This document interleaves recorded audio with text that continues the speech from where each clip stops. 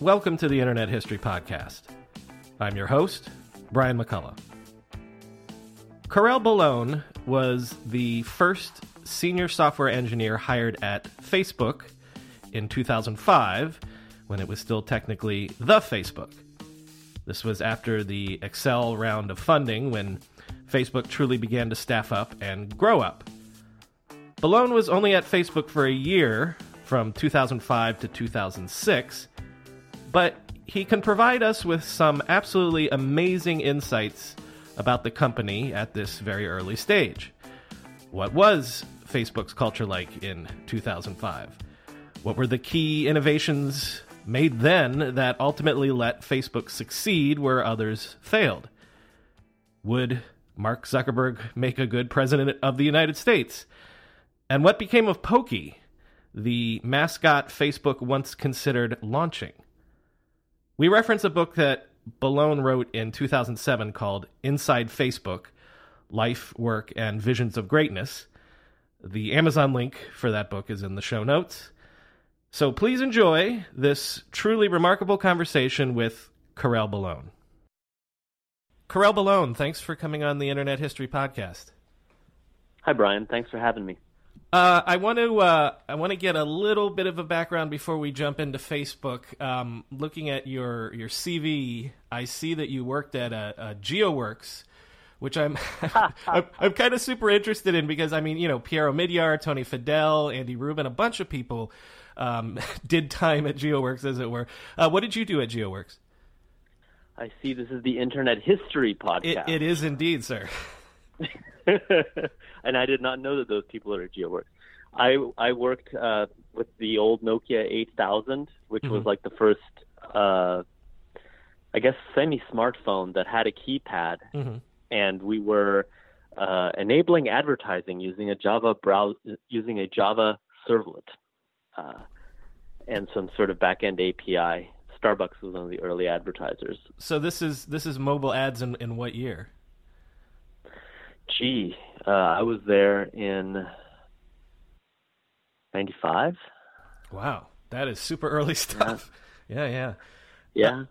I was still on a Spark 5. Wow. My workstation was a Spark workstation. How many years were you at GeoWorks? About a year, maybe a little more. So did you? You said you didn't know all those guys were there. Did you cross paths with Piero Midyar at all? I don't know. I don't know when he was there. Okay. But I do know that I installed Geos OS over my Windows laptop, which was kind of fun. Right. Geos OS was an operating system, a fully Windows equivalent operating system. Well, I've been saying for a long time now I need to do a separate episode about all those pen-based computer companies that were around in the 90s that were just ahead of their time, I suppose. That the next step that for Internet history purposes, you spend 6 years at LookSmart, I guess, starting in the late 90s. Yeah, and it was one of the four people competing with Google over Internet search. Well, so first of all, I've done a lot. I've talked to a lot of Google people, and we've talked about how when Google enters, there's this whole ecosystem of search engines existing, and so who needs another one?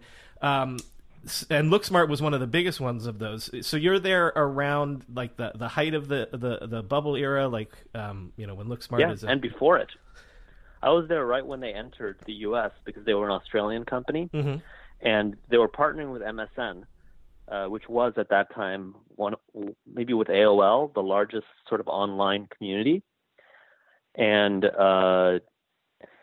so they won the official online search and directory partner for the Sydney Olympics. Was that 96? No, that would have been Atlanta. So whatever came 2000 maybe.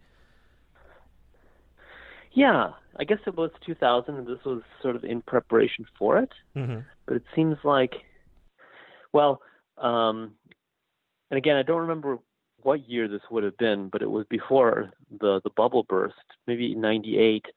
Anyway, we were bigger than Google at that time, LookSmart was.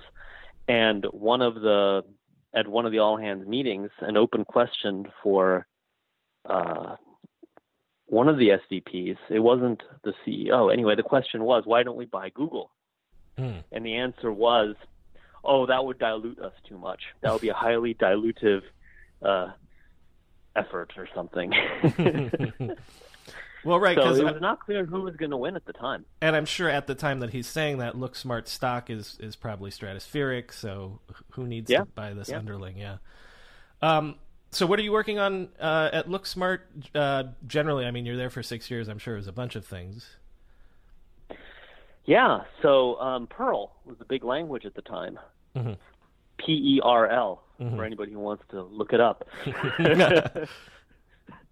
But that was an example of a language that failed to evolve. You know, object-oriented programming came, and it became, well, you know, people were trying to convert a lot of Perl spaghetti code into objects, and while you know, a version of that came along that made it possible, it was never attractive, and it was sort of a real expert endeavor to both code and understand such code. So we moved to PHP. I did a Skunkworks project at Look Smart that took some. It was actually their articles code. They also had the largest directory of online articles. That's findarticles.com, right? That's right. Yeah. That's right. So I took that entire front end and I converted it to PHP, and that was still running like 10 years later. You know, even though Look Smart was, I guess they're still alive, but because I took it to PHP, that enabled me to look credible when I got my Facebook interview. Right. So they were on PHP, and there weren't that many people who were doing it. So it's the PSP expertise. I'm sure it also looked good to them that you're at Look Smart, and so you've been at a big company. But so yeah. to start the story, in April of 2005, I guess you get a LinkedIn message from Matt Kohler. That's right. Yeah, because I had been networking on LinkedIn just for fun. It was the only sort of social experience available online at the time. And so he found you. Were you aware of Facebook? Not at all. So he brings you in for an interview. What's the interview process like?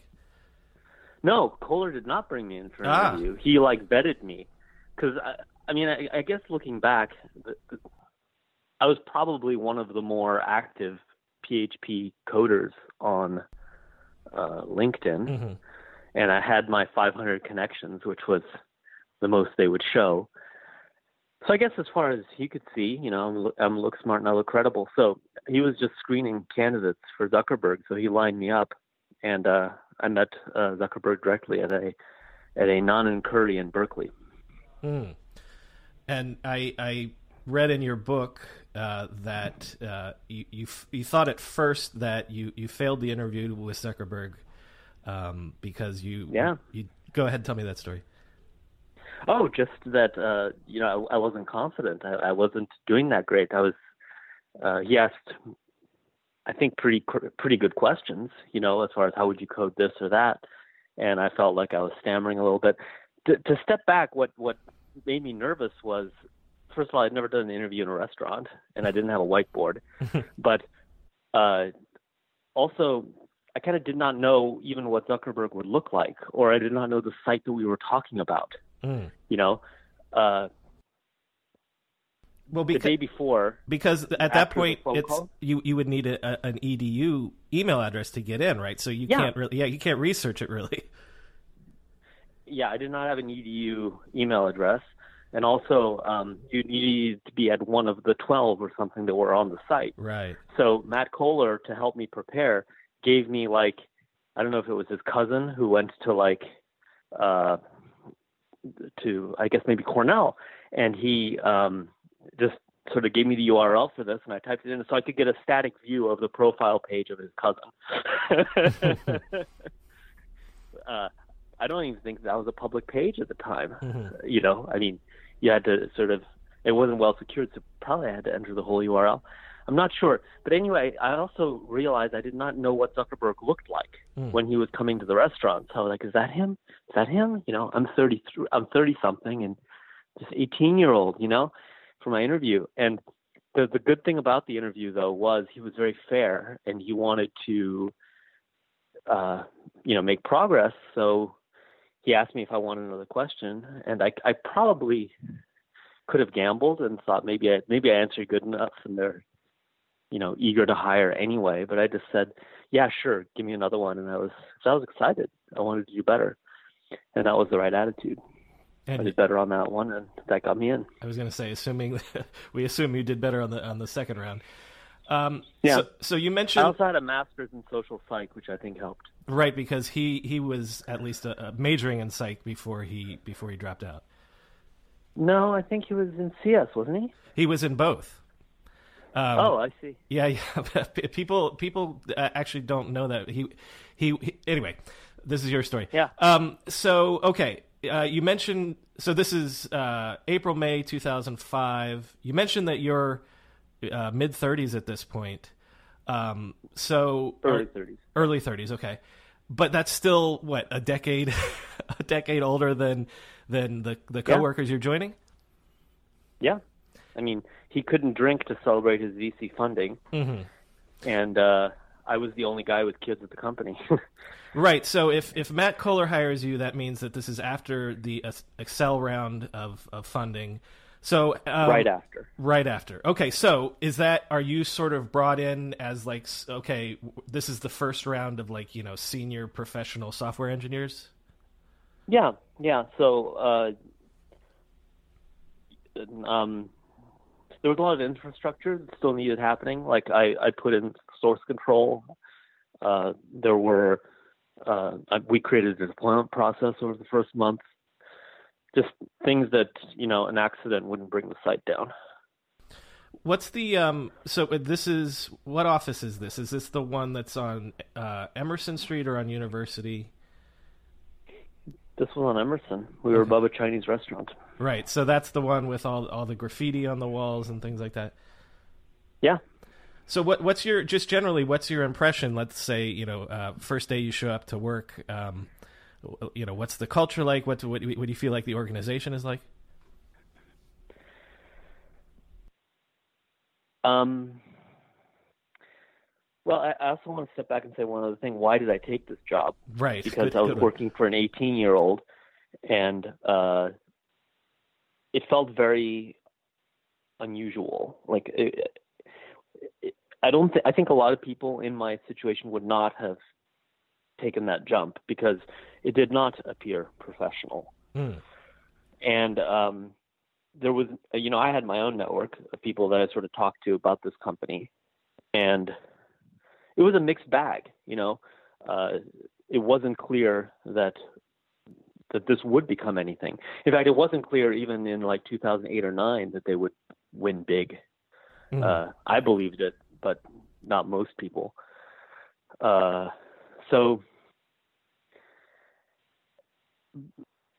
But what was really unique about it was the level of excitement and the level of connection and the speed of iteration.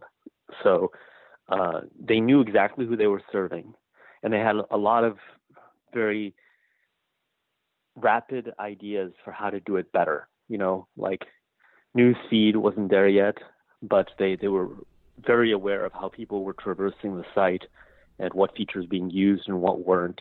And we would do deployments, you know, whenever. Like, you know, literally you just push a button and it's on the site. And that was extremely powerful because, you know, one engineer is pushing out code to 1 million users, you know, so, and you could see them like actively using the new code because they were very aware of the metrics and they had internal dashboards already. So it was kind of intoxicating. I gave 2 weeks notice, and I spent every day, every evening in the LookSmart office. You know, I'd go to the day job, then I'd drive down to Palo Alto, and I would stay in the office most of the night because even before I was supposed to start, because it was so exciting. So, yeah, the atmosphere was very amateur, but in a good way. Like, not sure what we're doing, but open to learn, and just so super excited to all be here doing this. I'd never been in such an environment. Mm-hmm. You mentioned things like like code reviews when you start aren't even like they're sort of not code reviews, code deployments. Okay, but like in your book you say like there's not a lot of meetings. Like I'm getting into this idea that things aren't very professional, but then at the same time you feel empowered because it's almost like if something needs done, okay, let's just do it, right? Yeah. And so that's sort of. Do you feel like that was a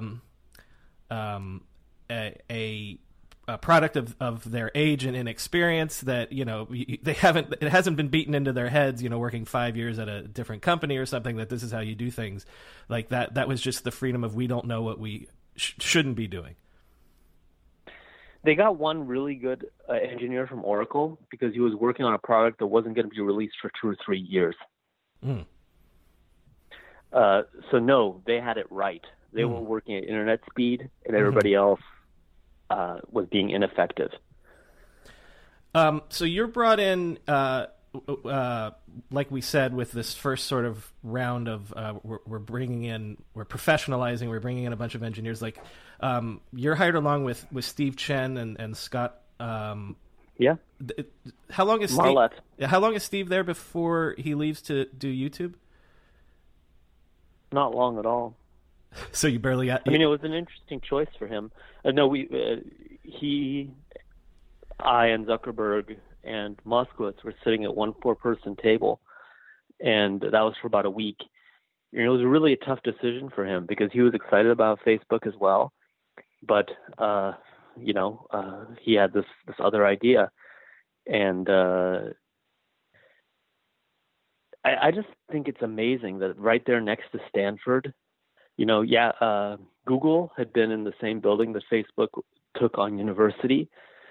Just the amount of entrepreneurial energy, right? The idea that you could take an idea like YouTube and make it better than Facebook, which is your other opportunity, right? Which is serving millions of people. It's just the audacity of it. Is still overwhelming to me. Still overwhelming to me. I mean, where else? Yeah. Well, I want to get into a little bit of the nuts and bolts of the system as it exists at this time. So this is still when you go college by college. So each network is localized on a specific campus. I read that also each. The servers are separated by colleges, right? So that so like you do something new, you launch it on the Harvard site, and then you propagate it onto the other servers. Is that how it was structured? No, I believe just the databases were separated. Okay. I think you could put in a hook to launch for a subset of the audience, and they still do that. They still have something called Gatekeeper, which trials out new features on slices of the audience, so they know whether the feature will be more widely used or whether it has bugs. So, but no, it was a single web tier. And is Wirehog still going on at this point when you join, or was that a project that had already they dropped? I don't think I'm going to comment on that. Okay. So let's talk about Dustin Moskovitz a little bit. So he's still basically he's the guru of everything, right? He's still running most of the development at this point. Did you say Moskowitz? Yes. Yeah. So he's a super smart guy, and I think he's also, along with Zuckerberg, a true mensch. Both of them really care about people. And, I mean, you look at Moskowitz's Asana project now, right? It's really meant to make a difference in people's work lives, make them more productive, make them enjoy work communications more than email. Both of them look at projects which make a tangible difference on people's lives. And he, he's a smart technical guy, but he was more of a technical operations where he knew every bit of code that had been written, as far as I could tell, because Zuckerberg was doing all this other stuff and they were doing it together. Everybody was working on everything. So, and the code base was still pretty small. But, to call him a guru at that time, he was learning as we go along. And it was amazing how much he learned, how quickly, as far as internet technology. He wasn't a CS guy. Mm-hmm. So I'd say he was a brilliant learner. Mm. And both him and Zuckerberg were humble about recognizing what they know and don't know, and getting the right people in the room. Like Jeff Rothschild, J-Ro, was an amazing guy early in the company because we were reaching hardware limits very soon, and I could tell when an aspect of the software layer wasn't cooperating, and we tried different versions of PHP.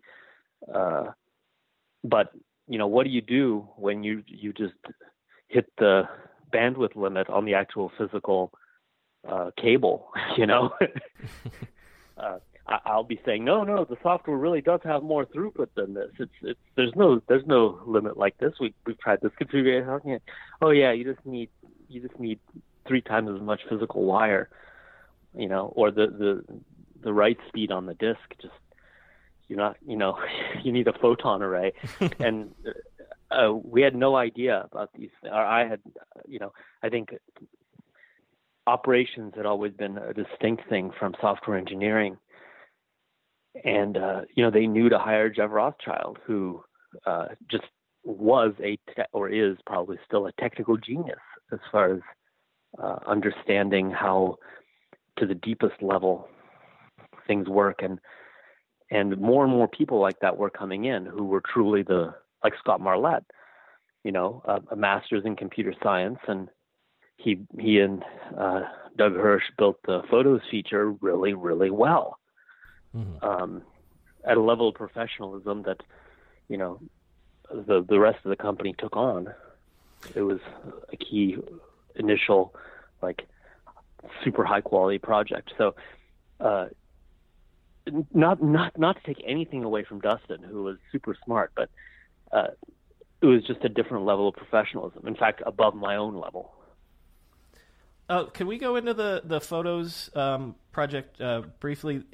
That was, in various accounts, that was a big sort of aha moment, because when you guys add the tagging and then something like within a month, like 3/4 of users have tagged people in photos and things like that. Just tell me what you remember about that project and maybe the uptake and that sort of thing. Well, it was cleverly designed and iterated. It was always meant to be a social feature, people sharing photos. There wasn't a good way to do that online, but you wanted to send a notification to other people to join Facebook and to look at the photo. So tagging was a natural innovation in that it was a reason to message people, and to growth was always a key priority for Zuckerberg, even now, but always was. So, he would love features that brought people onto the site. And, tagging it's Facebook is always about emulating real world behaviors. Like poke was a really lightweight message. It's something you would do. And tagging, it's something you would do. You would show a friend a photo if you could. And it was amazing how rapidly it took off, because it was a real need.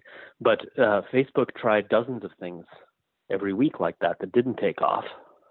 So if you mine enough, you're going to hit gold. And that was the brilliance of the fast prototyping. Well, and because you guys are always obsessed with watching the user behavior, so you can see in real time, okay, this has gotten uptake, that hasn't, that sort of thing. Like that is the key driver for all of the product decisions? That and a real respect for the user. Like, people might do things like click on link bait that isn't good for them. So you definitely respond to the true user activity, but you need to understand why they're doing it. Like, they might be doing more clicks just because they're lost. They might be doing rapid clicks because they're trying everything, or they might be using this convoluted flow because they can't find the easier one. So you're just honestly trying to help the users do better. So an example of that, Microsoft is doing a lot better, I think, than they were 10 years ago or under Ballmer. But look what just happened with our attempt to use Skype this morning. I literally spent 45 minutes trying to reactivate my Skype account, merging two different accounts. They got confused because they couldn't tell whether I had once authenticated with Facebook. They made me change both my Skype password and my Microsoft Live password. And then they got confused between the two. I don't know. Was there some delay on the update? Yeah.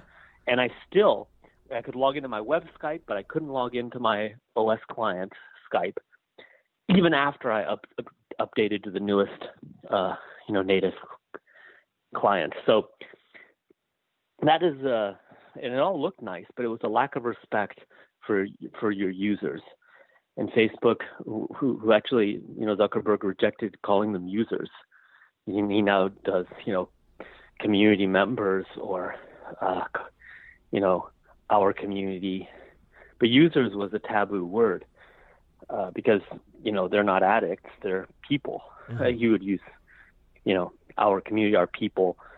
But a true respect for what makes their lives better. And just to give a current modern counterexample to that, I find the Snap Streaks feature totally abusive. I mean, people love it. They use it all the time. All the kids have lots of streaks with all their friends, and that's why they message them daily, because they don't want to lose the streak, and it's wonderful for Snap's engagement metrics. But I just find that, it's not good for people. They don't have a real conversation. They just send the same snap to 20 people really quickly to get through their streaks. Facebook will never implement a streaks-like feature because they're looking out for the best interests of their community. Could you talk briefly about Zuckerberg as a manager? And I'm talking about at this time, because remember, you're early 30s, he's 19, 20, whatever. What was it like to work with him? Amazing. Best leader I've ever met. He asked all the right questions. He delegated. He got himself out of coding, even though that's what he loved to do. He had coaching. His speaking was getting better every couple of months, to the team and publicly. You could tell, right? He was becoming sort of a more professional PR person, but at the same time, he was authentic. And anybody who would meet him at this time would feel that he had your best interests in heart. The community felt that, the investors felt that, the employees felt that. And he was. The only reason he IPO'd was to take care of his initial employees and investors.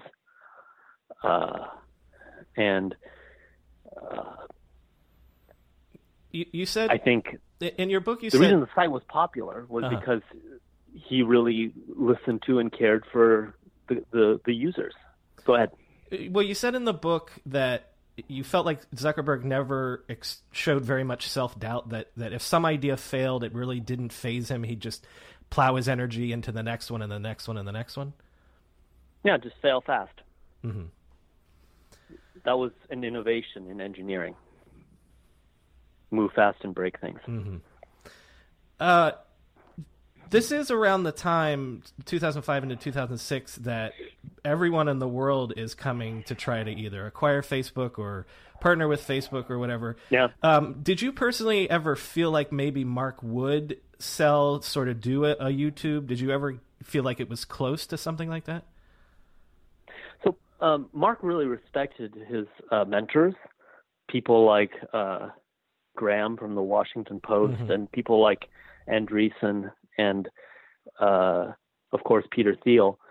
And I think everybody had different perspectives on an acquisition, and he was respectful to hear all of them. He wanted to make the right decision for everybody. There were a couple of things going on. He believed that he would never have as good an idea as Facebook in his life, that this was going to be his life. He knew that very early. So if he sold out, he felt there isn't a bigger idea than this that's available to me, which is a pretty cool thing to recognize. He knew that the people graph was more important than Google's internet graph, because representing real relationships didn't exist. It's very hard. And what's more important, knowing how people interact or how web pages interact? Which is an amazing insight for an 18-year-old, right? Yeah. The other thing that was going on was he was being strongly advised to sell. I don't know by who, but that time, no young founder had made it. Sergey Brin and Larry Page were older, and they had brought in adult supervision, right? So right now, you look at somebody like Evan Spiegel, and it's credible to him and his investors that he would succeed, even though he really never has before. I think Travis Kalanick also opened up the path for other people this way, right? But for Zuckerberg, it wasn't luck at all. It was a real focus on your users and a real acknowledgement of your limits. Like that idea that Facebook is about connecting the world. Well, it was consistent for 10 years, right? And a lot of things didn't confuse him because he kept on a simple, consistent vision. Like the platform, the big platform launch was all about empowering entrepreneurs and making Facebook as a platform useful to everybody for growth, right, through games. It wasn't making any money, right? The platform itself. It wasn't an obvious move, but like today, Snapchat isn't really succeeding as a platform company, even though that path has been highlighted for them by so many other people. I think Zuckerberg just made tremendously good decisions early and consistently.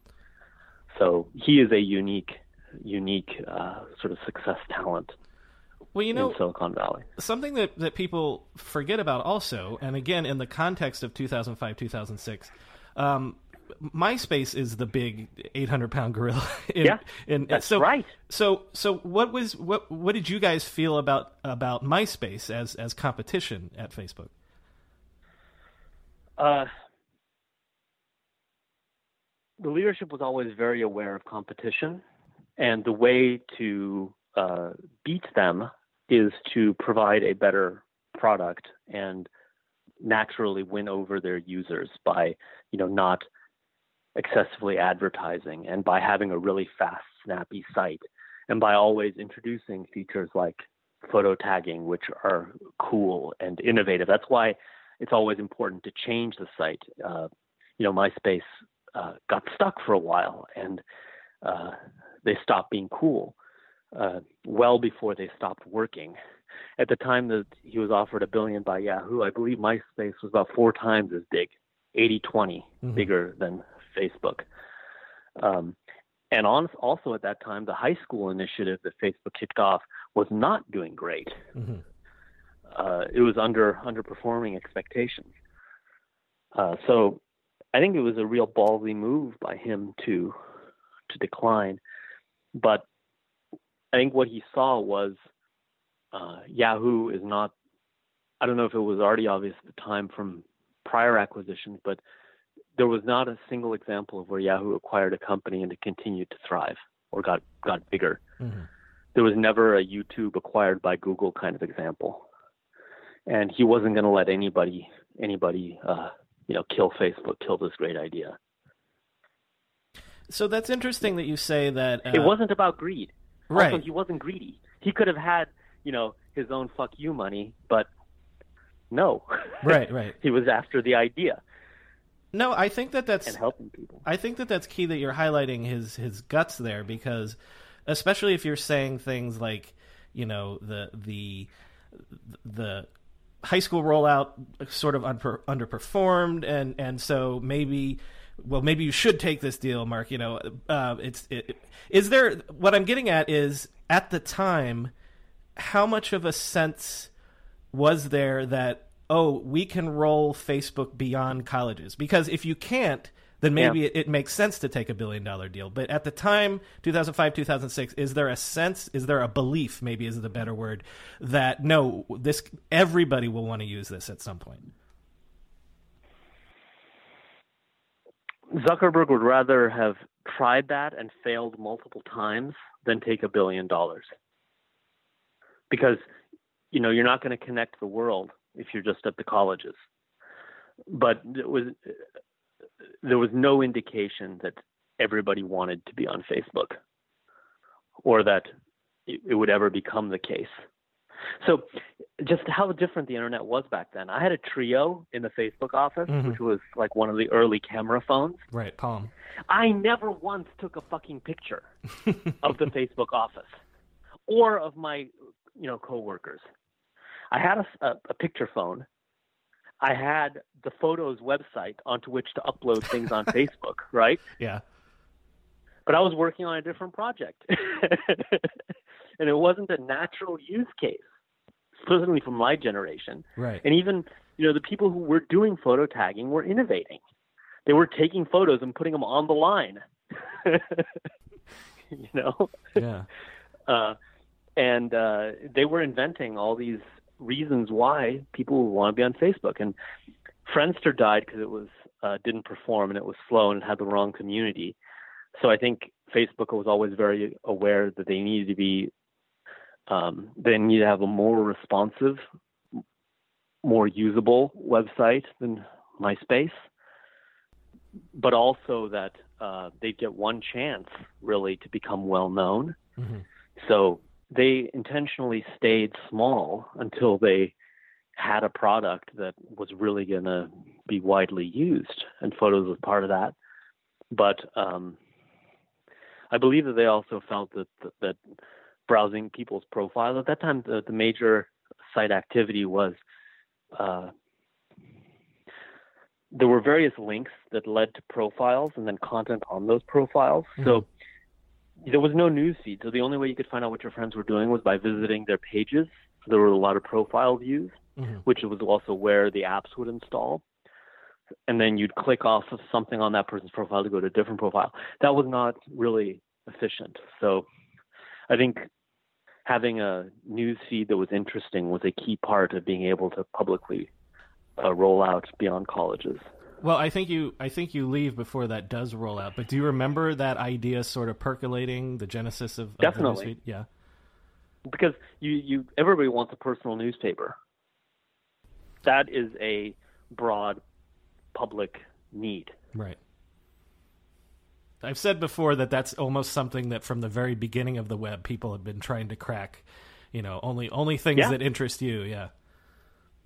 So you can't underestimate how difficult a feature that was. Mm. From a now, technical there's feeds perspective. Everywhere. Technically, right. Yes. Yeah. And the great thing about Facebook was, from using the Open Compute project and tons of open source, both give and take with the open source community, Facebook is a super technology company and always has been. MySpace didn't want to create their own ad server. they were going to vendor for everything because they were a media company. But Facebook is a technology company, a communications platform. They're the phone, and they have to work really well. I think if it wasn't for Facebook, we wouldn't have free voice over IP, voice chat and free video chat. And, people have to keep up with Facebook because Facebook will make everything free. But just the difficulty of having video chat all over the world on every single kind of phone is so difficult. And Newsfeed was the first really difficult thing that they did. True innovation. This is sort of a sideline, but something that I noticed in your book that I hadn't heard anywhere else is there was a discussion at one point about a Facebook mascot called Pokey. Yeah. Is there a story behind that? It was a hedgehog? Yeah. Yeah. So, everybody has their cute little icon or mascot, and Facebook had the Al Pacino face. Right. And then later it became just an F. But I think there was some thought of for marketing purposes, being cute. And Matt Kohler really liked Pokey the Hedgehog, and which would have been an interesting idea, but Poke was never the key feature of the site. Right. So they sketched it up and everything, and were considering launching it? I wasn't in marketing. It was just kind of a funny idea. So I don't know how serious it became. Well, that would have been interesting if we had Pokey running around. Cute. Yeah. But it's an interesting story. The relaunch of Poke failed, right? As an actual standalone app on iOS, and they've launched dozens of about a dozen apps that have failed, and they call them learning experiences, and they fold the used parts of the user interaction into their main apps once they've sort of vetted them and vetted the technology, right? So these are alpha attempts. They're basically large-scale use case runs where they're just trying to see if the app is going to work and if the technology is going to hold up. But I think it was kind of sad that Poke didn't make it as a standalone app because it was kind of fun. So as I mentioned, I didn't feel that way about the other apps. This one had a history with the company, Yeah. It's core DNA almost. Yeah. So, like I mentioned earlier, you were only there for about a year, but then you spent several years after that. After they do open up the API, are you the founder of your next company? You're making Facebook apps, essentially, right? Yeah. So I had been with large companies for well over 10 years in Silicon Valley. And this was the first time I had ever seen an amazing entrepreneurial, success. And also the platform they were launching was clearly going to be huge. There was never a way before the Facebook platform that you could launch something and have tens of thousands or even hundreds of thousands of people using it in a day or two. And I thought this was going to be huge. So I decided, it was time for me to do my own entrepreneurial thing, which in retrospect was a career limiting move, but was true to what I was feeling at the time. And I think is actually a testament to the effect that Facebook and the app concept had on individual developers. At that time, since it's a history podcast, everything was controlled by big companies. There was no way at that time, individual developers were lucky to launch some Windows application that would possibly be downloaded, but people were still buying actual DVDs and floppy disks in stores for their apps.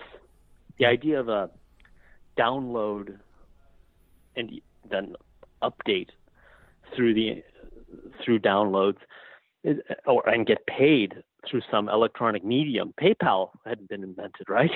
Or was just about being invented. Yeah. How would you even collect money for an online app? Actually, PayPal was already pretty widely distributed at that time. But Still, it's the paradigm that shift idea from that, a shrink-wrapped box, that you buy at a store to a platform where people just get it. Yeah, and that an individual developer or a team of 3 or 4 people could create a whole app and sell it. Stunning. And we should point out that Facebook is laying that groundwork slightly before even the App Store on iOS launches. Yes, they are enabling it. The whole app idea on iOS was from this Facebook platform idea that an app could be very lightweight. It's an app, not an application. Not a program, yeah. Yeah. Well, before then, you'd have Windows applications. Mm-hmm. They were never called apps. Right. But this lightweight thing was also like a sort of concept innovation by Facebook. How robust a platform could you make that a developer would be able to launch an app in a day or two? I launched my first Facebook app overnight. Mm-hmm. It was called I Am Green, and I was watching the user count. I had tens of thousands of people joining immediately. I was like, this is impossible. Well, right. A couple months later, I had VC funding. Right, because the one side of it is it's a platform that's easy to develop, but the key component is you have the access to that scale instantaneously. Yes. Unheard of. What else would you do? Email users one by one? Right. It was unheard of, which is great for the internet. So a few quick questions to wrap up with here. It's often difficult, but I ask people to put themselves back in the mindset of the time period we're talking about. If I had told you in 2006 that Facebook would have 2 billion users and my grandmother would be on Facebook, would you have believed me? In 2006, right around the time I was leaving Facebook. Exactly. They had not launched public yet. The highest estimates for the eventual value of the company that even like the most bullish people were making was $100 billion, mm-hmm. which was, I want to say, like maybe half of what Google was worth then. Mm-hmm. At that time, I think General Electric was the most valuable company, around $400 billion. So these were impossible numbers. The thing that you see with internet stocks right now, Facebook, Amazon, even Netflix, was in no way foreshadowed or inevitable. It was only because so much value has been created for users over the last 10 years. So would I have imagined that they'd have 2 billion people? Zuckerberg knew all along that he's connecting the world. Mm-hmm. From 2006. He was going to find a way to get everybody connected. This was going to be the phone. Phones are terrible, aren't they? Like, I still can't figure out how to get people to stop spamming my cell phone. Mm-hmm. And voicemail, finally they put in text translation. The transcription on iOS. It's still not very good. Right. But what is this phone thing that's in my smartphone? Right? I mean, Facebook Messenger is so much better, and so is FaceTime, which was really a preemption or even a response to what Facebook was certainly doing. Apple has to have an ecosystem that's better than Facebook, otherwise they get WeChatted. Mm-hmm. Where Apple is now no longer the best smartphone in China because the App Store doesn't matter. Everybody using WeChat for everything. They can't have that happen with Facebook, which is why they supported Twitter early, which is why they limit Facebook's ability to integrate with iOS strategically. So Zuckerberg knew he was connecting everybody, but it was not obviously clear that the platforms would let him, or that people would want to use Facebook, or that he could continue to adapt. Like at one time it was all pages. Another time it was all news stories around the election time, right? But he always comes back to this idea of real friend interaction. And now he's layering on groups. And you see there's a lot of core group promotion happening. So What's amazing is how well he adapts to what his users need and keeps the site fresh and interesting so more people want to join. The other great thing he does is segment his user base. So when Google Plus launched, everything I got was spam invitations from India. Mm-hmm. I still get some of that in Facebook, but it's not intrusive. It's properly positioned to my interest level. If it's somebody who I have 20 mutual friends with, it'll come up, but it doesn't interfere with my day-to-day. And Facebook is constantly putting new things into my feed that might be interesting to me. That's how events will come in, slowly, right? Yeah. I'll find a few good events from me. I'll be like, hey, this events thing, I wonder if there are any other events I should discover. And they're doing it with local places, right? Now I get a notification when my friend does a review of something that's really positive around me. So they're super smart with figuring out how they can really add value to people. And I believe that they will get progressively everybody. And then there's the question of whether they will be a monopoly. I have some friends who have very strong opinions that Facebook should be sort of an open graph, that something like Diaspora should take off, but it never will. Is it dangerous that Facebook is the only owner of the social graph? Not as long as Zuckerberg's in charge. And, looking down 20 years later, I think it's still very possible that another big company will come and compete with them. I think it's an unsustainable. It's not a monopoly that you can sustain the same way Microsoft did on devices, or that Apple could have become if Android hadn't launched. Facebook only stays relevant, just like MySpace only stayed relevant, if they continue to serve their users well. Mm-hmm. Which is why you get so much free stuff in Messenger and WhatsApp, right? Yeah. They recognize they have to remain very, very valuable to users for them to stick around. Well, you made me think of almost the inverse question, though. From today's perspective, when you see Mark Zuckerberg, now this titan of industry, yeah. Do you still recognize the 20-year-old from 2005?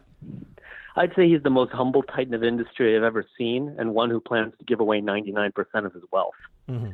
To everybody who's using Facebook, they're actually creating a huge bucket of money that's going to go to curing all diseases, right? And the one thing that's never changed about him is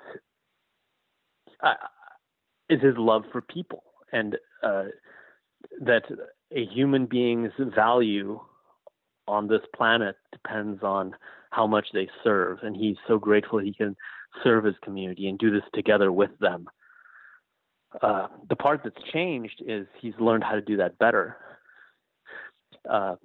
Larry Page was never an effective spokesperson for Google Plus, but very slowly, through his 50-state tour, Mark Zuckerberg is becoming an asset, the public face of Facebook. And that is almost unthinkable 20 years ago when he was very shy. He was really a geek, a real technologist, Mm-hmm. But he realized that he's the best person to do this, that he's an authentic voice, and especially millennials know bullshit from authenticity. Mm-hmm. So you can tell I really want him to do well because I respect his values. Do you want him as president of the United States? He'd be an amazing president, because he'd really be looking at his new constituency. Obama said that he was always a president for all Americans, and he tried. He tried to do what was best for the majority of Americans, and he was really trapped by the limits of his own power. And I think Zuckerberg would face the same frustration. Being CEO of Facebook, arguably, has as much influence, I think, as being the not the whole government of the United States, right, but just the presidency. I think it's pretty circumscribed in what you can do. So I'm not sure Zuckerberg wants the job. I think he'd be a great asset for the company or for the country with his values. But I think he's going to be busy for at least another 10 years because we got We got virtual reality coming, where he's making a real play to own the platform. He's only halfway done connecting the world, and he's not into China yet, which is really important for him, I think, because, you know, you look at Taiwan and you look at China. I'm not an expert, but I think Taiwan's a pretty open country, and you look at what's happening with Hong Kong and slowly that they're losing that. I think I do very much respect what the Chinese government has done economically and scientifically. The current leadership generation is all very engineering heavy, effective technocracy. But I think Zuckerberg would like to see them more open and people being able to express themselves and freely associate without being worried. And I think you could get WhatsApp blocked in China, the end-to-end encryption. You know, it's a shame.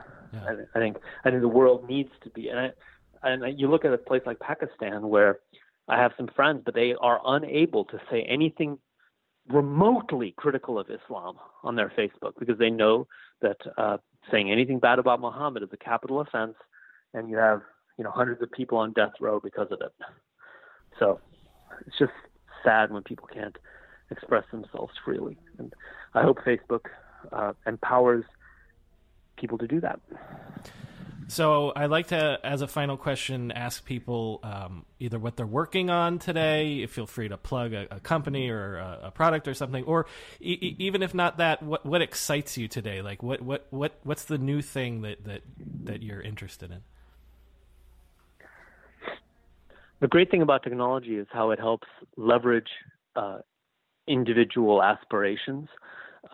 Zuckerberg was able to build Facebook because he had all this open source software around, as well as cheap hardware. And Facebook gets more powerful because we all have a supercomputer in our pocket. So I believe that technology is a good thing as far as helping entrepreneurs do more with the very precious lives, the one chance we've been given here, right? And especially here in California, any dream is possible.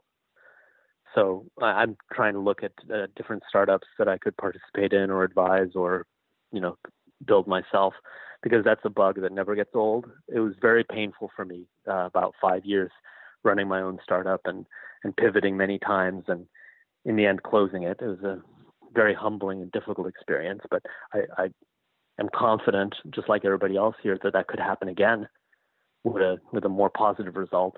I think I regret that I never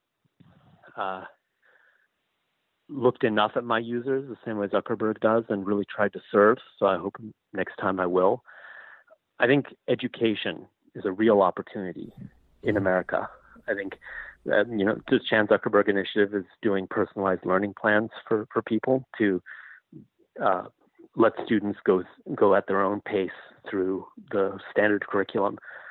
I think that there's things like nextlesson.org, which lets students get really excited about, say, the math or reading lessons they have by introducing real-world content into the math lesson. So, you'll be taking a certain math part of the curriculum and doing baseball statistics against it, or pretending that you have your own app launched, and these are the metrics, and you have to calculate it based on the math lesson that you're working on.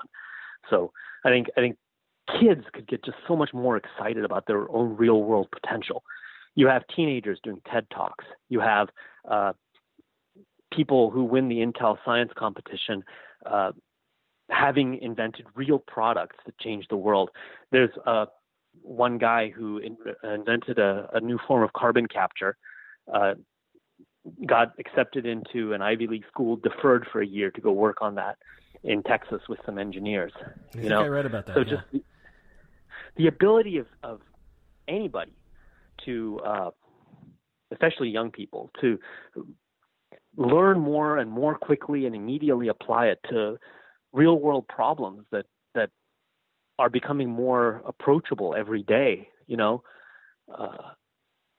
I'm so excited about that. Now, my personal part in that is I'm kind of, middle-aged now, so I'm taking various online classes and staying current on platforms and languages, looking for a way that I could be helpful to the world or to a team.